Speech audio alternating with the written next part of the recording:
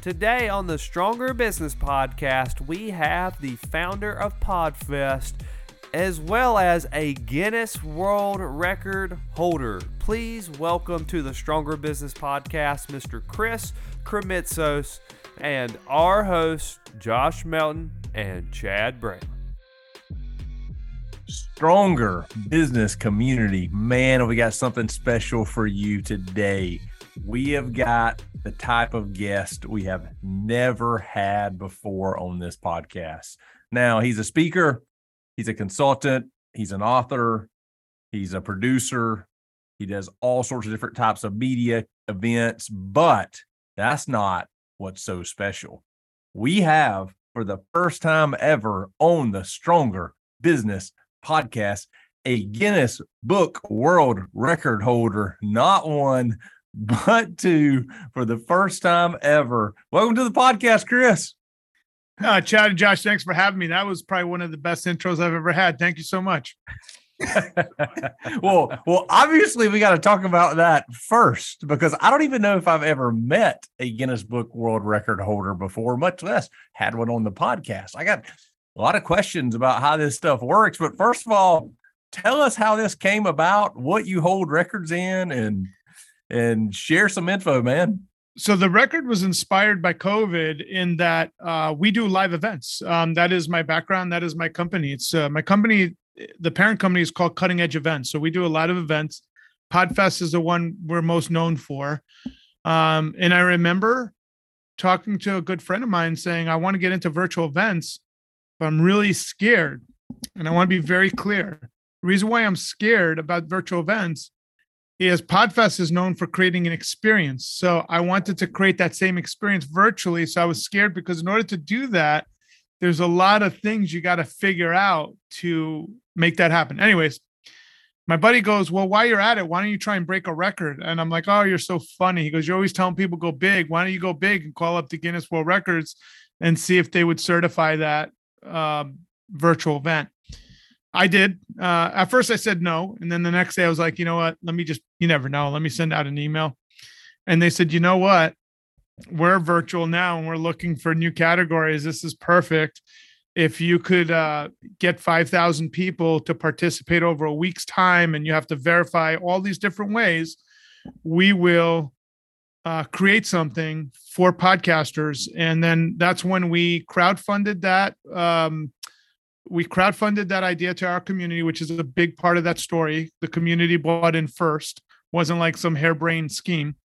Once the community bought in, the gentleman that helped me with, who's our CEO now, Andrew, I remember him saying to me, this is like trying to build an airplane while you're still in the air and making sure like the plane comes together before you hit the ground. And I said, you know what? That's as perfect as you could describe it, trying to build an airplane while you're in the air. So we did it. We accomplished it. And my favorite feedback, the record was the cherry on the top. That's awesome, but that's not what I really enjoyed. What I enjoyed is everybody was like, this felt like Podfest in person, and the hallway chat. We were able to duplicate everything. And the reason is we didn't follow any blueprints from other people because everybody was doing the same thing. And I knew we would get tunnel vision by following what everybody else was doing. Instead, we followed what was in line with our cultural guidelines as a community. And then a year later, we broke our very own record to prove that it wasn't a fluke. Like this is a community, not just because of COVID, it got created. So that was, It was awesome. And it was a great learning experience. The record's actually, right there. We have visual evidence of the record right behind Chris. This is awesome. Well, Chris, let's get into a couple things, man, as far as in where your level of expertise is. You have put on thousands of events in your career. You've built this community, which, by the way, as far as Podfest goes, I've had people for the last several years since me and Chad got in the podcast. They're like, hey, are you going to Podfest? Hey, are you going to Podfest? So they're like, you've created this movement. Like people are going after this thing, and it's not just like I'm going. It's like I'm asking my buddies if they're going too. So it's crazy what you've built with that, with the community and in the event. You said something there just a second ago. Me and Chad have said for a couple of years with doing Stronger Business Summit is we're like, hey, it's not a conference, it's an experience. Like that's what we're going for. So I'd really like to get into, how do you create these events that are, again, they're not just a boring business conference. No, this is an experience. And like you're saying too, man, you're rolling it, making a virtual event still an experience. I'd love to pick your brain and get your expertise on that, because I know some of our listeners, they're like, we want to do some events for our businesses that help us strengthen our community, our client base, whoever it may be, so that we can give them a great experience that keeps them coming back.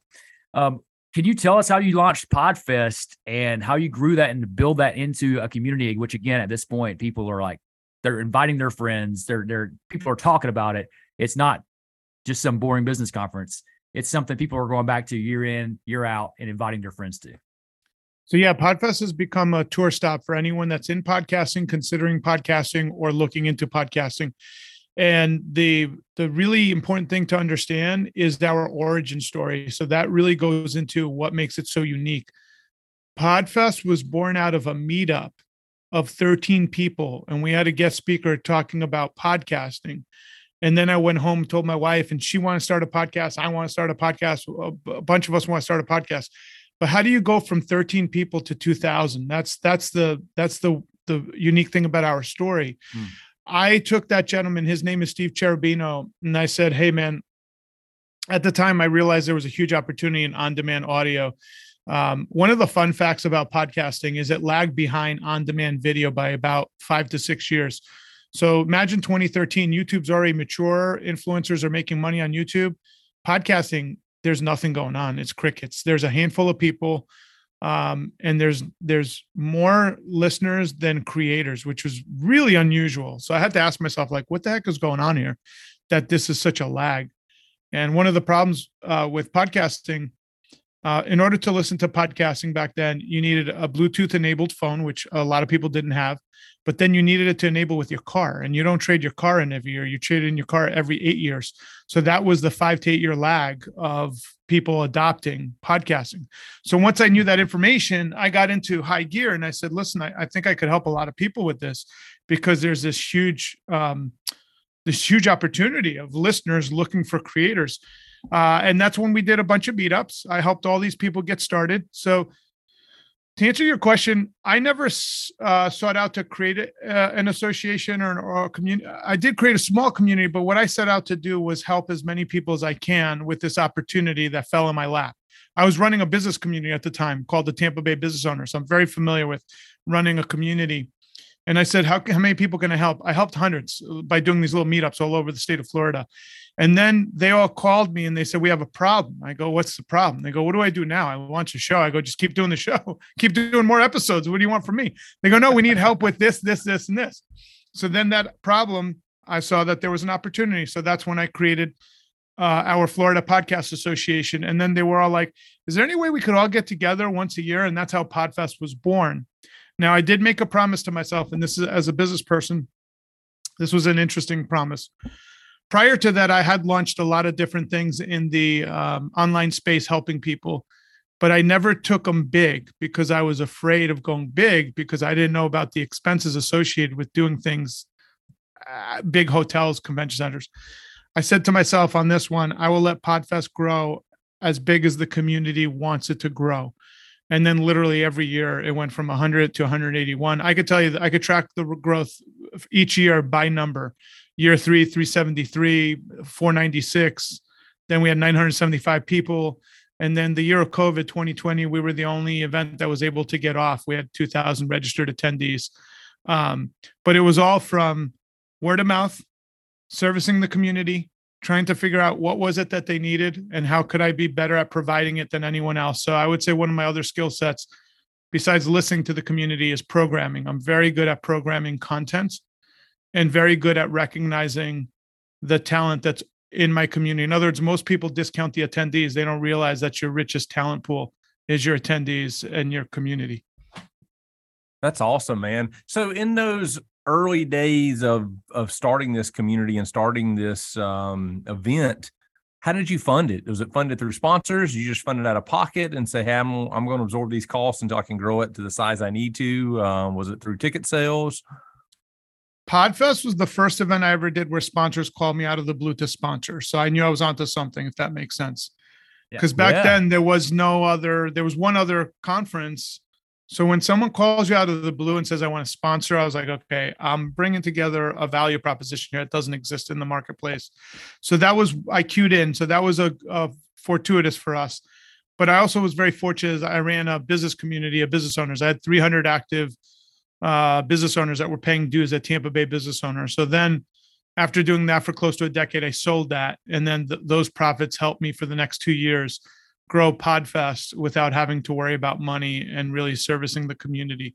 So then I just focused on the community, and our revenue model is trade show booths, meaning we sell 10 by 10, 10 by 20 booths, and then attendee tickets. We usually have 3 tiers of tickets, an A, a B, and a C. So A would be the lowest cost. A B would be, think about like a VIP tier, and then a C, the most expensive one would be some kind of industry pass, because we also service the industry of podcasting. And then we have a newsletter. All that now we've got other things, but in the early years, maybe we even had 2 ticket choices. I wouldn't say we had 3, but it's always good to have 3 because people make decisions on where they think they fall into that category. Yeah, absolutely.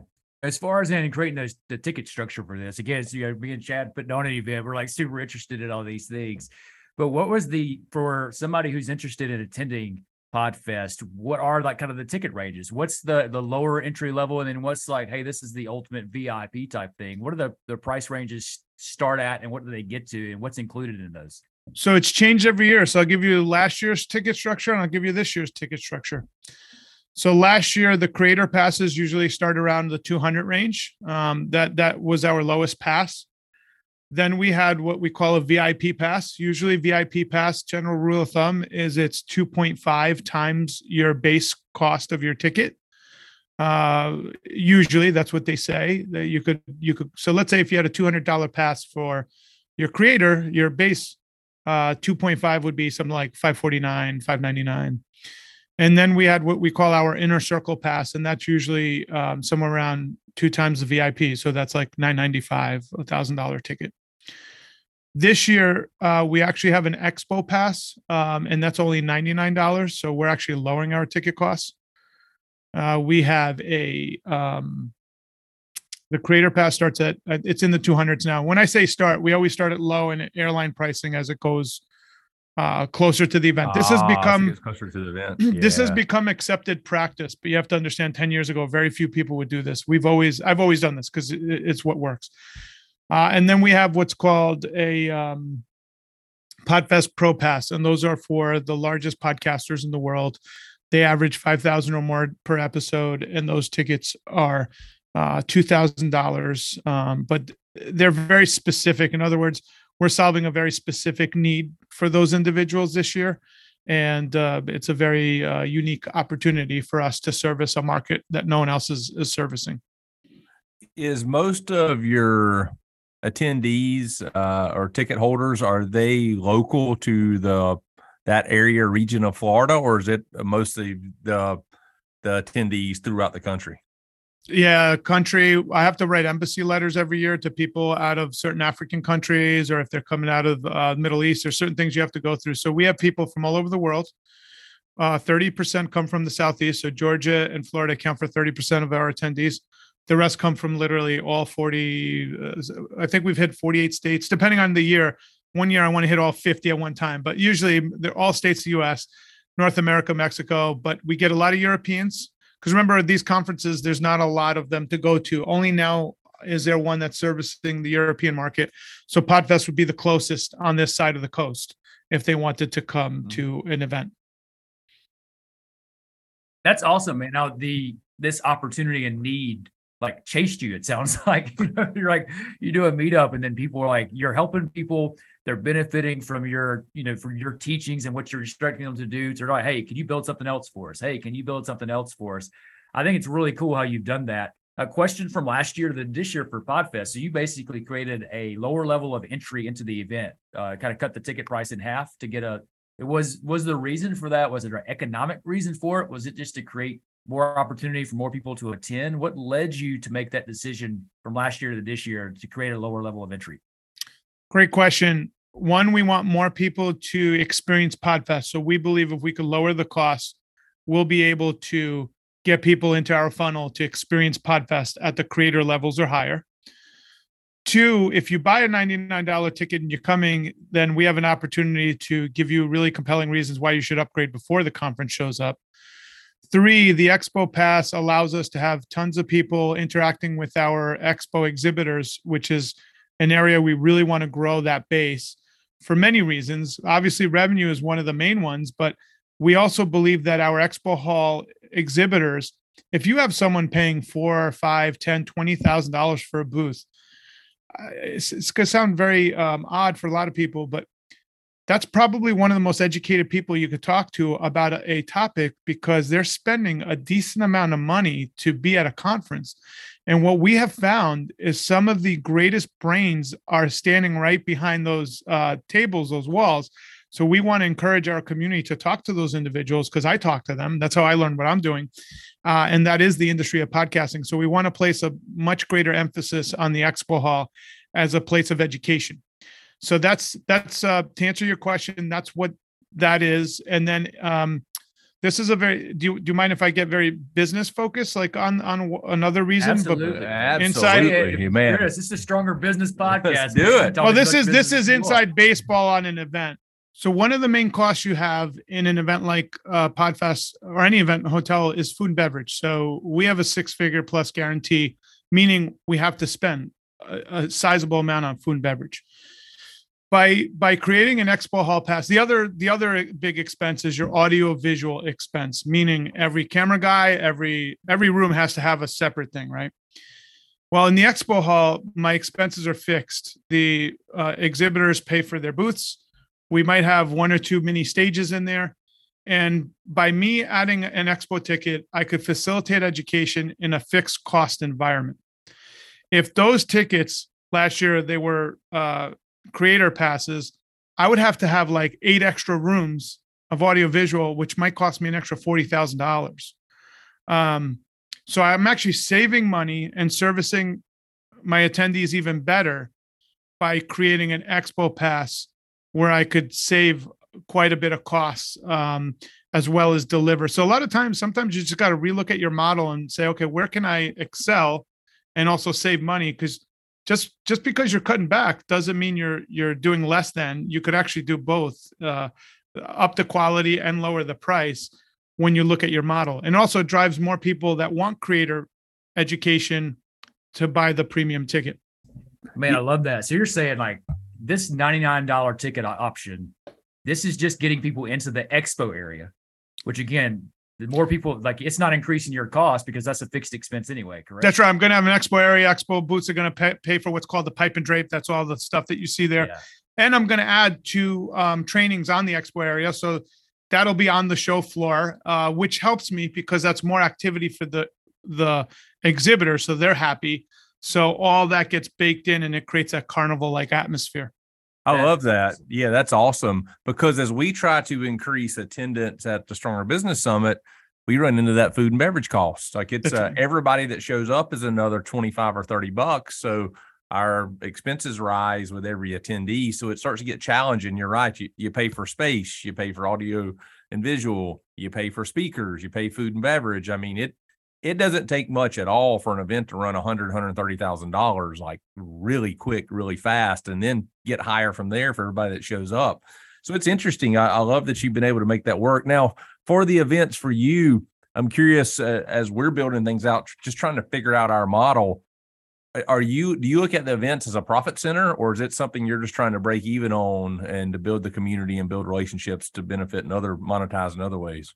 So I'm one of the rare people that the event is the profit model, which is highly unusual and rare. And I don't recommend it because it's a very thin model. You could really look at what happened with COVID. And then you mentioned something. The thing I forgot to mention is we created a lunch and learn pass. So now if you wanted to upgrade your ticket for an extra $149, we have a lunch and learn where we have a specialty speaker that includes your lunch. So that offsets our food and beverage costs.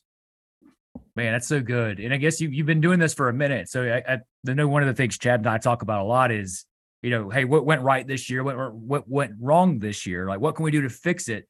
So you're able to consistently and continually find ways to improve the event and also to create more opportunities for profit, because there's so many opportunities for expenses. They're all over the place, but weaving in new opportunities to just make profit, create a new profit center where instead of it being a cost center, like, no, there's just adding to it, man. It's just not costing any extra to add this revenue stream. I love that.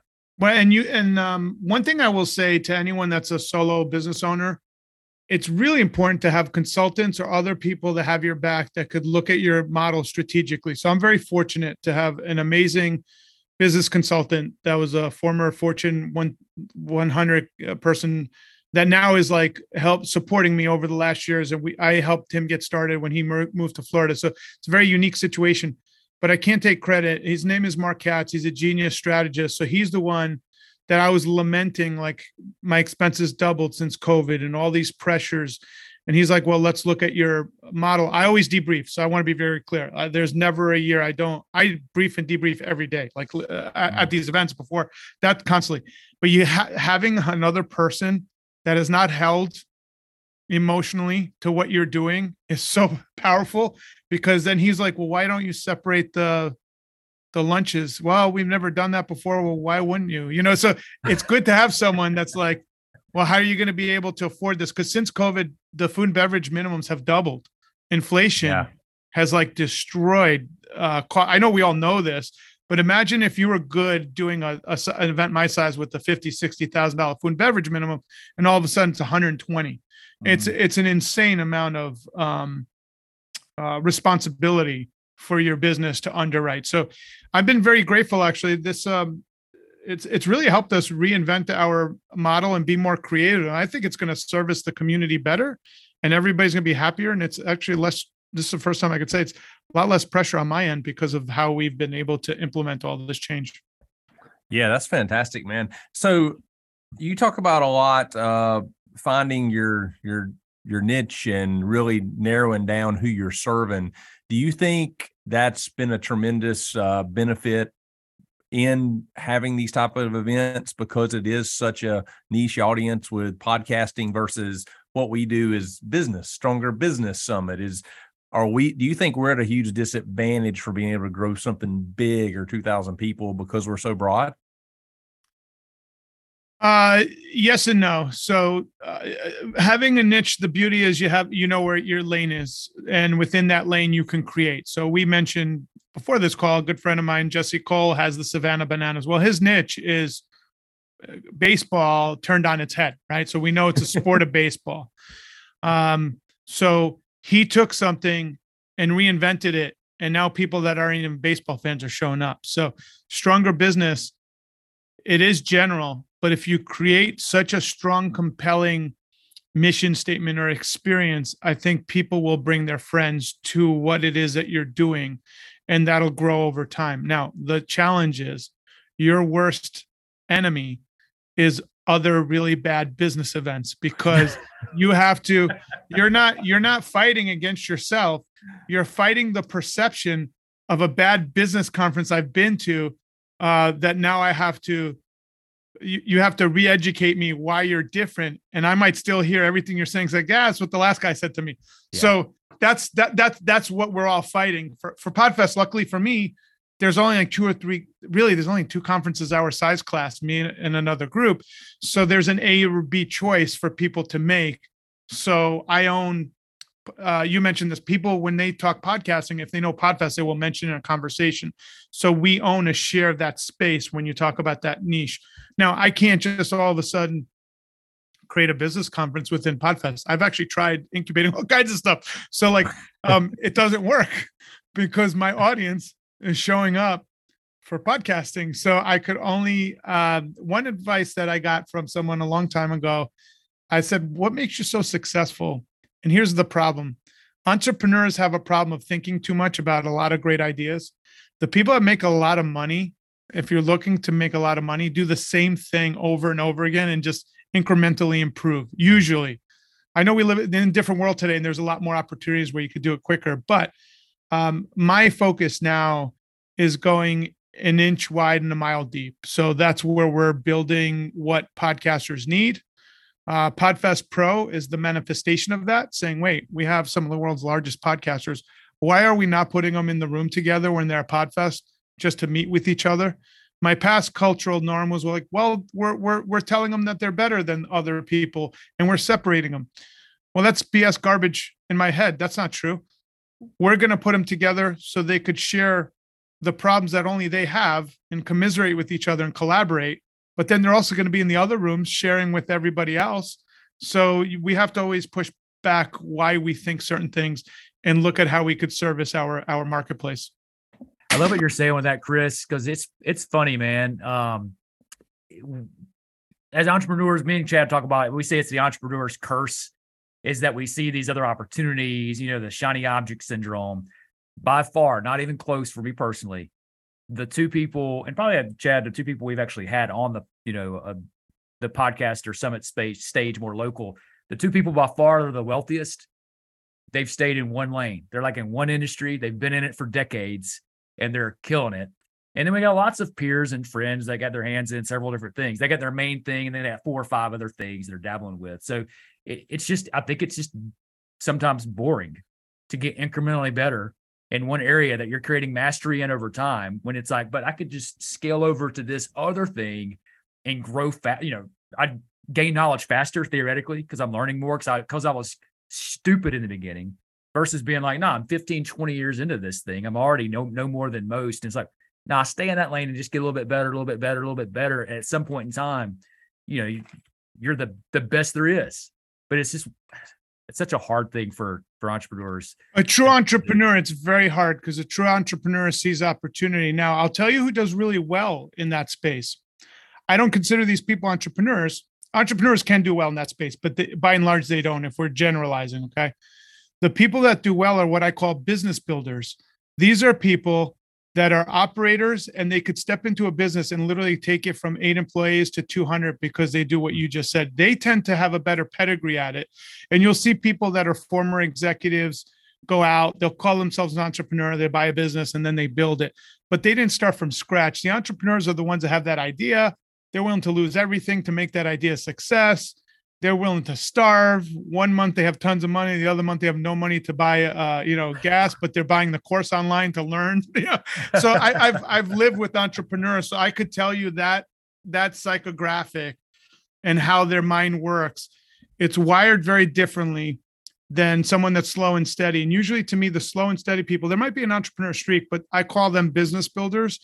And they're very good at, like you said, doing the same thing for 30 years over and over. Whereas an entrepreneur likes to tinker and needs variety. It's just part of their DNA. Entrepreneurs are highly creative. I've found out, by the way, when you talk to a vast group of small business owners, there's a high level of creativity. And unfortunately, the world wasn't really built for them because they don't take orders well. If you ever ask a franchisor, would they ever have an entrepreneur buy a franchisee? They'll tell you not. I would pay you to get rid of an entrepreneur. They want a franchisor wants someone that just left corporate America that wants to follow the model to the T and not even ask for improvements because it just makes it easier when you have hundreds of units that have to be run the same way. An entrepreneur can't do that. Entrepreneurs like putting up handmade signs out there and they got new ideas every week. That's 100% true. I mean, you give me the manual, like, hey, this is a Starbucks. This is what you can expect. Here's what it's going to do for you. And I'd be like, why are they doing this way? This does not make any sense. I'd be trying I would be doing the same thing. That's the first thing. Why are we serving, this or that? It's like, that's how it works, Oh man, that's awesome. That's so true. I love the business builder side too. That terminology, yes. It really frames the difference between entrepreneur and a business builder in the slow and steady. And I think it's interesting because I find myself kind of bouncing around in these different categories. And you hear, there's so much content information out there, especially with social media, of you need 7 streams of revenue. Your average millionaire has 5 streams of revenue or 5 different businesses, or you need different buckets. But then you also hear like, you just need to stay in one lane and focus and put your head down and do that and quit chasing the shiny objects. But I know for me as an entrepreneur, I struggle because I want to be really good at certain things, but I also want to learn new things and I want to chase other areas. And I think I've come to accept, I mean, even if I could make billions of dollars, I don't want to do one thing every day for the next 30 years. That's not like, no matter how much of an expert I could be or how much money I can make, I don't think that fuels me as a person. I like the creativity. I like the working on different things, different days or different hours or different minutes, and having somewhat of an expanded focus as I jump around. And I think that's just what makes me happy, is why I continually like go down that path. So you want lots of different challenges to conquer. Yeah. Versus conquering the same, Yeah. The same. That's exactly right. I don't, what I'm chasing, I think, is the challenge and the creativity and honestly, the different experience of what happens as I change around in different businesses or trying to grow in different directions versus the monotony of the same thing every day, even though it's becoming exponentially more successful and getting exponentially better at what I'm doing. It's just not as fun. And I think I'm willing to trade fun for that next level of business. Instead of, I would rather have $5 million businesses than $100 million business, because I just think it's more fun. Yeah, I get that, man. You're saying you'd rather be stressed than blessed. That's what it sounds like to me. But, hey, Chris, I got to back to that curse. I think it's a problem. It's a curse. Chad wants to know if there is a Guinness Book of World Records category for best hair. That's what he's been going for. He would win it for sure. He wants to. I think he said on a recent podcast with your buddy Larry Roberts that he was going to go. He was looking to get to the best hair in podcasting. That's what he was looking. He was shooting for. I'll put in the good word. I can see the award. It's like a silhouette of like a guy with like beautiful hair. Like I think I am really intrigued. I haven't even thought about Guinness Book of World Records in a long time. Like, I got so much I want to look up there. Like, what's the most Starbucks I've ever been drinking a year? What's that number? Yeah. Like, there's some things I think I could move the needle on there. I like when you set goals. You're setting goals that are achievable for you too. This guy drinks. In fact, we're actually going to make this a soundbite in every episode, Chris. It's the iced coffee Chad drinks. He can't drink warm coffee. He has to drink iced coffee because hot coffee would not make noise during the podcast. He needs people to know when he's down in that iced coffee. Got to hear the sound of it. We want to be sponsored by Starbucks, obviously. Hey, switching gears just for a second, because I want to go into a book that you wrote a few years back. But you'd mentioned that you have a personal connection to our keynote speaker at this year's Stronger Business Summit, Jesse Cole. You're telling us a story right before we went live. Share the connection and kind of the big, meaningful thing that happened in your life as a result of your relationship and friendship with Jesse Cole and his wife. So Jesse came to Podfest in 2017. I don't remember, but I remember he came in his yellow tuxedo, and we all were like, I could only tell you from the front of the room, seeing some guy in a sea of people in a yellow tuxedo, and I think it was like a top hat. I'm pretty sure he had the whole get up, yellow sneakers. I was like, either this guy's crazy or he's a crazy genius. But then he also sat next to like a scammy internet marketer. Like, there's different types of people in the room. So he just picked like the wrong seat. He didn't even know the person he sat next to. But the one person he sat next to, of all the people in that room, I was like, we kind of know that person. So I went up to him. We exchanged pleasantries, and he's like, you got to come see my baseball team. I love what you're doing. You get it. You're a promoter. It's all about the experience of community. So I was like, I got to see what he's building. Cause if he's got the guts to show up in any room all yellow that don't even know what the heck he's doing, he's in Savannah. So as that was going on, my first daughter, her name is Sedona, and I wanted to name our second daughter Savannah, and Jesse's team is the Savannah Bananas. So my wife and I had gotten a sonogram, and we asked the lady to seal the results. So we didn't know if it was a boy or girl, in an envelope. And I said to Katie, since we're driving up to Jesse, we're going to stay at his place. Jesse and Emily are amazing hosts. I said, I want to give him the results, and then he could tell us if we're having a boy or girl at the baseball stadium. Now, the two of you are entrepreneurs, and you get how cool that is, right? Yeah, absolutely. You have to look at it from my wife's perspective. First off, she's like, how presumptuous are you to think you could just give someone the results and they're going to do something that day for you? So in her mind, I'm like, Katie, if he's a promoter like me, this is like giving him like Yes. the greatest gift. But she's like, Yeah. don't you think it's a little presumptuous? So anyways, I was like, can you please trust me on this one? She goes, sure. So we got the sealed results. We don't know. And I go, Jesse, here are the results. If you want to do anything, I'd love it. If not, I understand. And he goes, oh, great. You guys know what it is, right? I go, we don't know. We're going to find out. That's why I'm giving this to you. And he's like, oh, this is the best. He goes, I'm going to do it up for you guys. It's going to be amazing. So then Katie's like, please, you don't have to. We don't want to put you out there. He's like, no, are you kidding me? This is like amazing. We'll start the show off with this, you know? So we get there not knowing what he has planned for us. So he has Katie, myself, and my daughter Sedona run the bases. So I grabbed my daughter. We're all running. This is all on film, by the way. And when we get to home plate, the team unveils pink balloons under their shirts and they fly up, and we find out we're having a girl. And then my wife goes, by the way, so I just told you I was lobbying for the name Savannah. She had other names. After that experience, Katie goes, I think Savannah's a good name. So I was able to. So that my daughter Savannah's kind of has a tie to the Savannah Bananas, and Jesse put the video up. The video was beautiful. Had like 13,000 views within that day. I mean, he created such an experience, and all the people in the stands are congratulating. I mean, we couldn't go anywhere without people congratulating Katie and I, because he created a community amongst his fan base. Yeah. So it wasn't just like anyone where they just pat you on the back. I'm talking like people were talking to us. And, I'll tell you what a genius marketer he is. So it's in summertime in Savannah, and I thought Tampa was humid. It's even like it's a whole different level of humid there, right? So we're sweating, and my 2-year-old is like done within 10 minutes once we go sit up there. And Katie looks off to the left, and there's a bouncy castle for people with their kids that are tired of sitting in the stand. I mean, he had thought of everything, and it was only $5. Katie's like, he's thought of everything. He goes, so we took Savannah there. She had a Sedona there. She had a great time.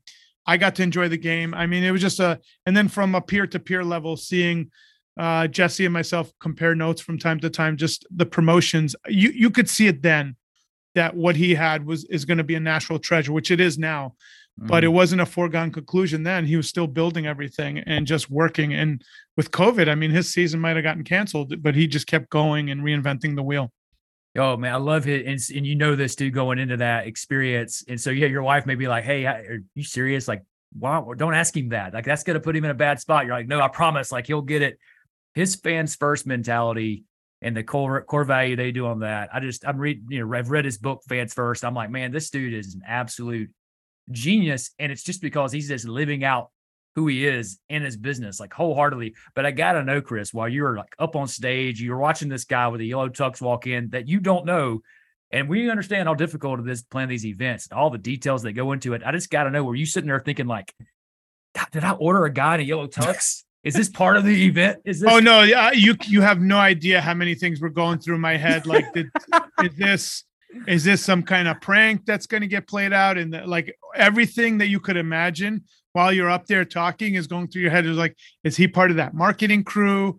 And he was just by himself. He just happened to sit next to a crew. He didn't have like marketers. But he was so humble, and he's like, yeah, I'm just getting out. This is my first event. And I'm like, wow, how lucky are we to have Jesse as he's doing his thing. He was taking notes on everything, learning. I mean, that's what the work that people don't see that he's putting in. And now the momentum is, he's in full flow with his momentum. So now it's that inertia has built up momentum where it's just going to grow on itself. We had him on the podcast a couple of weeks ago, and it would just, I mean, his level, of course, it's crazy time for him right now, right? He's just like, he's on this huge momentum swing, but the level of joy, humility, and intensity he brings all at the same time we were like, man, he's like joyfully intense. It was a great experience for us with the podcast. He's intense when he wakes up. He like runs like, I remember I was like I went outside just to stretch. I'm like just getting up, maybe a little bit of coffee. And he just finished like 5 or 6 miles on the beach out there. And I'm like, what the heck? And it was like, he's on a mission. And I really, he inspired us to really always look at our model and recreate things. So part of the lower ticket, I would say, is an inspiration of kind of how he looks at things. I will tell you one thing we do directly because of Jesse. I remember him saying, What he goes, it's all about lowering the friction points so more people could come through your doors. And I remember that merch was one of our friction points. After I left, I went home, merch being t-shirts, books, whatever, with your brand on it. And in any event or brand, you actually want people to wear your t-shirts because that's a walking billboard for the rest of the year out there. So one of my friction points is I buy really nice t-shirts. They cost us now, they're probably costing us 10, 11, 12 bucks. I don't know, something like that. And we used to sell them for 20, and I would only sell half of the t-shirts. Then I'd be losing thousands of dollars. So now what we do is we order a very tight order of t-shirts, meaning like if I have 2,000 attendees, maybe we order 500, 600 t-shirts instead of 1,000. Okay. And then we allow the attendees to name their price. So they could name whatever price they want for a t-shirt.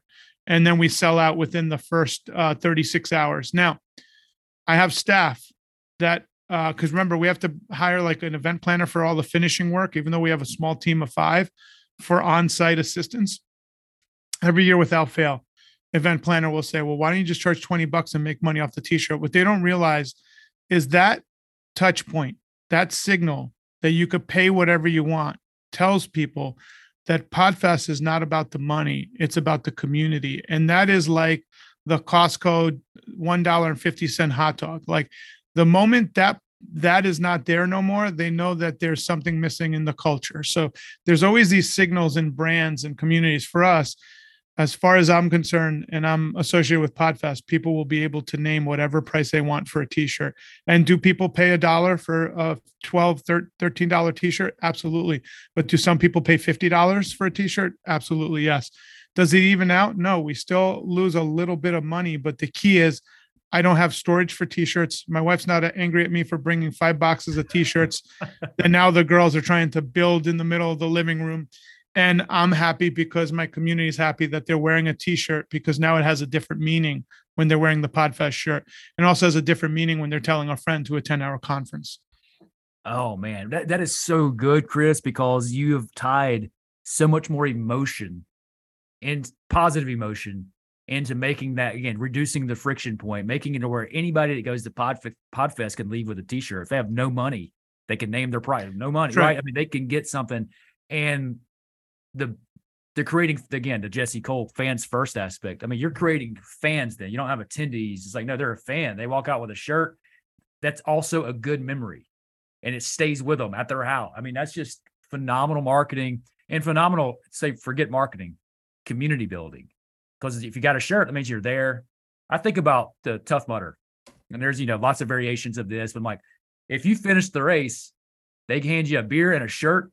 They hand you a headband for how many years you've done it. I mean, it's all about the community, and it's such an amazing part of it because it makes you want to go back, right? It's like, I want to come back for next year's t-shirt or next year's headband. Jesse's really good at this one thing, and I think that this goes in with your book, with starting ugly. And I will tell you this, for me personally, a lot of times, I think Chad is he's much better at this. I told him before this podcast, I was like, this is low-hanging fruit for me to make fun of you, Chad. I was like, Chad just started ugly from birth, but that's not true. And his hair's better than mine. So I got to say he's a pretty man, but he is good at just executing and taking action and like building the plane while we're in the air. And sometimes I'm like polishing the plane in my mind before we ever take off, right? But I love that mentality or that concept of start ugly, because it gets you in motion and gets you in from a standpoint of being able to get better faster than if you're trying to, dot all the I's, cross all the T's before you're taking action. So can you tell us, Chris, a little bit about the book, what you're really the why behind it for you, and then how you've seen it play out both in your career and in the career of people that you've helped influence through the things that you've done? So Start Ugly is a fictional story written about a lumber mill that is using technology called an axe. And basically, I was trying to teach people that you have to get out of your way to improve. And the story is about this really genius entrepreneur that figures out that if you give your lumberjacks a day off a week, that they'll actually be stronger. And if you study the arc of their swing, you could actually get more efficiency out of it.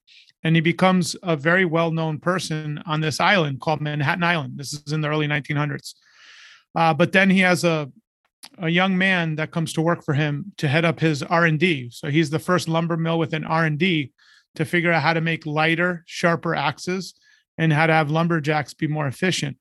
Well, as this young man was riding his bicycle into work, he runs it up against a brand new telephone pole that they had just put on. Manhattan Island was the first place to have telephone poles.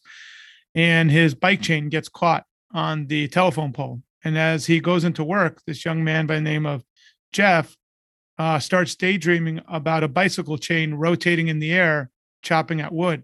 And he's on the precipice of inventing something known as the bicycle chain saw.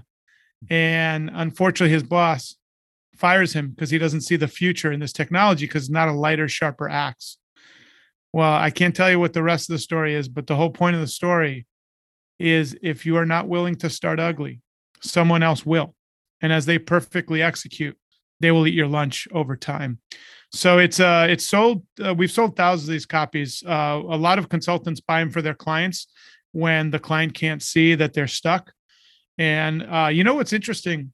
The first feedback people would say to me, "Oh, I've started my business and I'm okay." And I said, "It's funny you should say that because I wrote it for perfectionists that already have a business that do pretty well." I can see how Start Ugly. I can see how Start Ugly is seen as something for someone to start up, which it is. Don't get me wrong, 100% it is as well. But I go, it's actually written for perfectionists because perfectionists always say, "I'm not ready yet. It's not perfect. I need to wait." Which I suffer from this. All of us do. And also, as we get successful in life, we're actually more afraid to get started.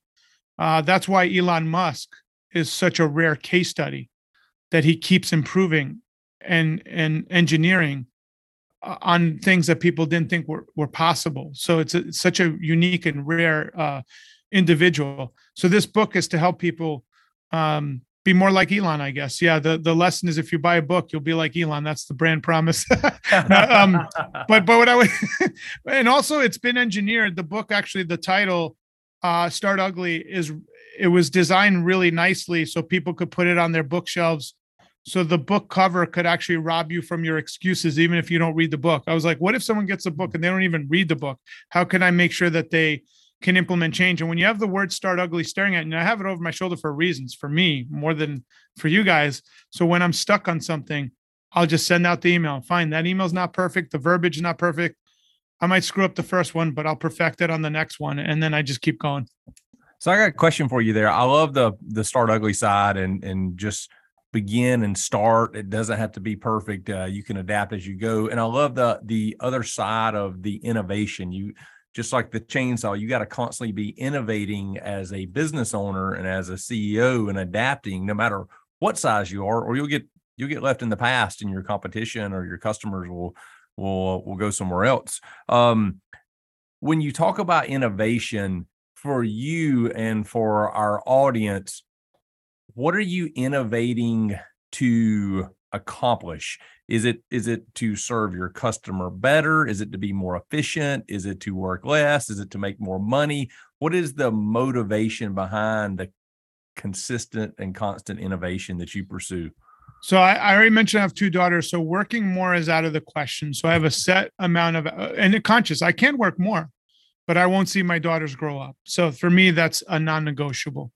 Don't get me wrong. I have friends that literally their kids were 3-year-olds one day, and then next thing you know, they're 8 years old, and they've literally told me, "Yeah, I've missed 5 years of their life." And I think they're joking. They're dead serious. They missed those 5 years because they were working 80-hour weeks. So for me, I want to innovate a more efficient work schedule. I want to innovate by delegating more work to my team. A lot of times I get stuck doing something that I should be delegating. So anytime I'm stuck, I'm like, who can do this? And let me send it off to them. And for my business, I want to innovate. How can I best serve them? So I think I mentioned to you guys that we created Pod Pro to help the top characters that have a lot of pain. They have a lot of pain points. Like they have to deal with technology, like dynamically ad insertion and all these terms that most people don't know. They deal with all day long, and that's a pain point that they all have to compare. But as I was getting ready for this call today, I talked to someone that has a podcast that's doing a couple thousand downloads a show, and they have a different pain point. They're almost there, but they're not there. So that could be an accelerator group. So I'm always thinking about how can I innovate and create value for my community, But the key on that, because I just mentioned my time is limited, when do I implement it and when is the timing right? So I would tell you, I'm one of the rare people that actually have seen 5,000 case studies of business owners through my desk, because I've done over 2,000 events for a business community. So I've seen thousands of case studies, like literally over a decade. And what I would tell you is luck coupled with timing. And I do believe you make your own luck, but timing is probably the one factor you don't always have control over, but that dictates how well you will do. Meaning, some people just have really good timing. I'll give you an example of someone who has really good timing. Jerry Seinfeld has really good timing. He left his show when it was on top. Then he went to do stand-up. Then he created Comedians at Cars with Coffee on the internet. Most people don't know that's an internet show he did for like 15 years. And he sold it for hundreds of millions to Netflix. That's because he has really good timing. So he knows when to do the next thing. That's a skill. If you develop your timing, you could do really well. So when I got into podcasting, I had developed my timing because I had already missed 3 opportunities under my nose as on-demand video and all these different platforms were growing. I mean, I was on YouTube within a year of it launching with 900 videos. I just didn't understand how to strategically implement change back then. But I watched Gary Vaynerchuk and a couple other peers like literally just go through go to the top, metaphorically speaking. So for me, when I saw on-demand audio, I understood the timing. So what created out of that wasn't a mistake. It was me understanding the timing and understanding that I could grow with this because I had been through that cycle already. A lot of people, Chris, in that type of scenario would feel like, man, I was, at the same level as Gary Vaynerchuk in the same season of YouTube, and I missed it. I missed the boat, and he capitalized. Here for us in Georgia, Coca-Cola was invented in the Atlanta area, and so there's all these stories about, Chad and our granddads, and they had stock in Coke and they sold it, and they could have been whatever. But it's that narrative or that story that I missed the boat, as if the boat only came once. Like there's only one boat that you could be on. And I love what you're talking about there, is because of what you've done and be able to capitalize again on the whole podcast idea, and what it's doing is that you didn't just feel like you missed the boat with YouTube or missed the boat on this. You knew like, hey, there's another ship that's going to come my way, and I got to make sure I'm looking for it when it gets here. And so I love that, because I think a lot of I think this is the reason the entrepreneur curse exists for lots of us, is that we see an opportunity and it feels too good to pass up. When the reality is that, there is another opportunity somewhere down the road. It may be 5 years down the road, but if we miss the boat one time, we shouldn't just act like that was the only boat that we're ever going to see. We should be looking for the next boats that are going to come our way. So I love what you've been able to put together and build. And man, as we're coming to the end of this podcast episode, I like to pretend I'm the pilot flying the Stronger Business Podcast plane. And I always say this to Chad's. I have now accepted the fate of the ending of this podcast for the rest of eternity. I say I am no longer going to complain or talk about the lack of creativity or how can we please God come up with something else. I am here to land this plane over and over. Chris told us earlier, for the next 100 years. You got to stay committed to one thing and not be trying to change it all the time. So we're going to land the plane. And how we land the plane, Chris, is that we ask our guest near the end of the episode about a max out moment. And what that means for us is, again, it's a Stronger Business Podcast. We're in the gym lifting weights. There comes a time where it's like, hey, we're going to max out. We're going to see what's in us. And so that max out moment is about sharing, if they didn't listen to anything else we had to say today, but one point of truth that they could take with them that would make a difference in their life. What would that max out moment be from Chris? Well, we talked about timing, and I'd like to actually end with that, because if you understand the timing, in order to understand timing as a business person, how do people perceive you? What is your position in your business or about to be business? And understand what the opportunity and the time. So when I say timing, how much timing do you have to dedicate to it? But also, what is the timing of your opportunity? If you could really start thinking about that, it could help you strategize and implement change in a way that maximizes your success. And I'm telling you, timing is a big part of success.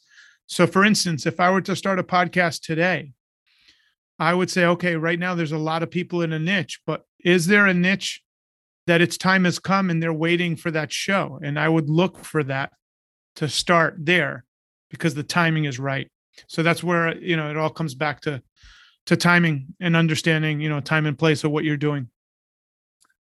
That definitely helps us get stronger. And I'm going to ask you a question on top of that. You talked about if you were starting a podcast now, if you were starting a conference now, what would you do different? If somebody in our audience wanted to start a conference or hold an event right now, how would you differentiate that? So in the early years, what I would say is I would have done more barter deals in the beginning with bigger brands to get them comfortable with me, because big companies always pay money. They actually feel uncomfortable bartering. I don't know if that makes sense, but they have deep pockets. But I would have built those relationships much sooner, even when I was small. And I would have, you can't go back in time, but I would have tried to figure out a way to have more low cost options to bring a bigger audience with me, because I probably would be double my size right now. But that being said, I'm happy where I'm at, but it just, you always got to figure out the dynamics of a show. And for me, more people and bigger sponsors help me accelerate the growth of what I do. Love it. Hey, and advice taken too, as me and Chad's asking that question. It's definitely wise counsel that you're offering to people who are willing to hear it and accept it. So we appreciate you being willing to share that with us. If you guys want to find Chris online, you can definitely check out podfestexpo.com. You can learn all about the next event coming up in January, right? It's going to be amazing. And it's in a terrible location of Orlando, Florida. Who doesn't want to go to Orlando in January?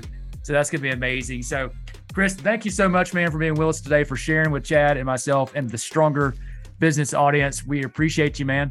Thank you, Josh. Thank you, Chad. I appreciate it. All right. Until next time, guys, grow stronger, and we'll see you at the summit. If you enjoyed this episode of the Stronger Business Podcast, be sure to leave us a review and share it with a friend. You can find us online to connect at strongerbusiness.com or on Instagram and Facebook at Stronger Business. We look forward to hearing from you, and we'll see you at the summit.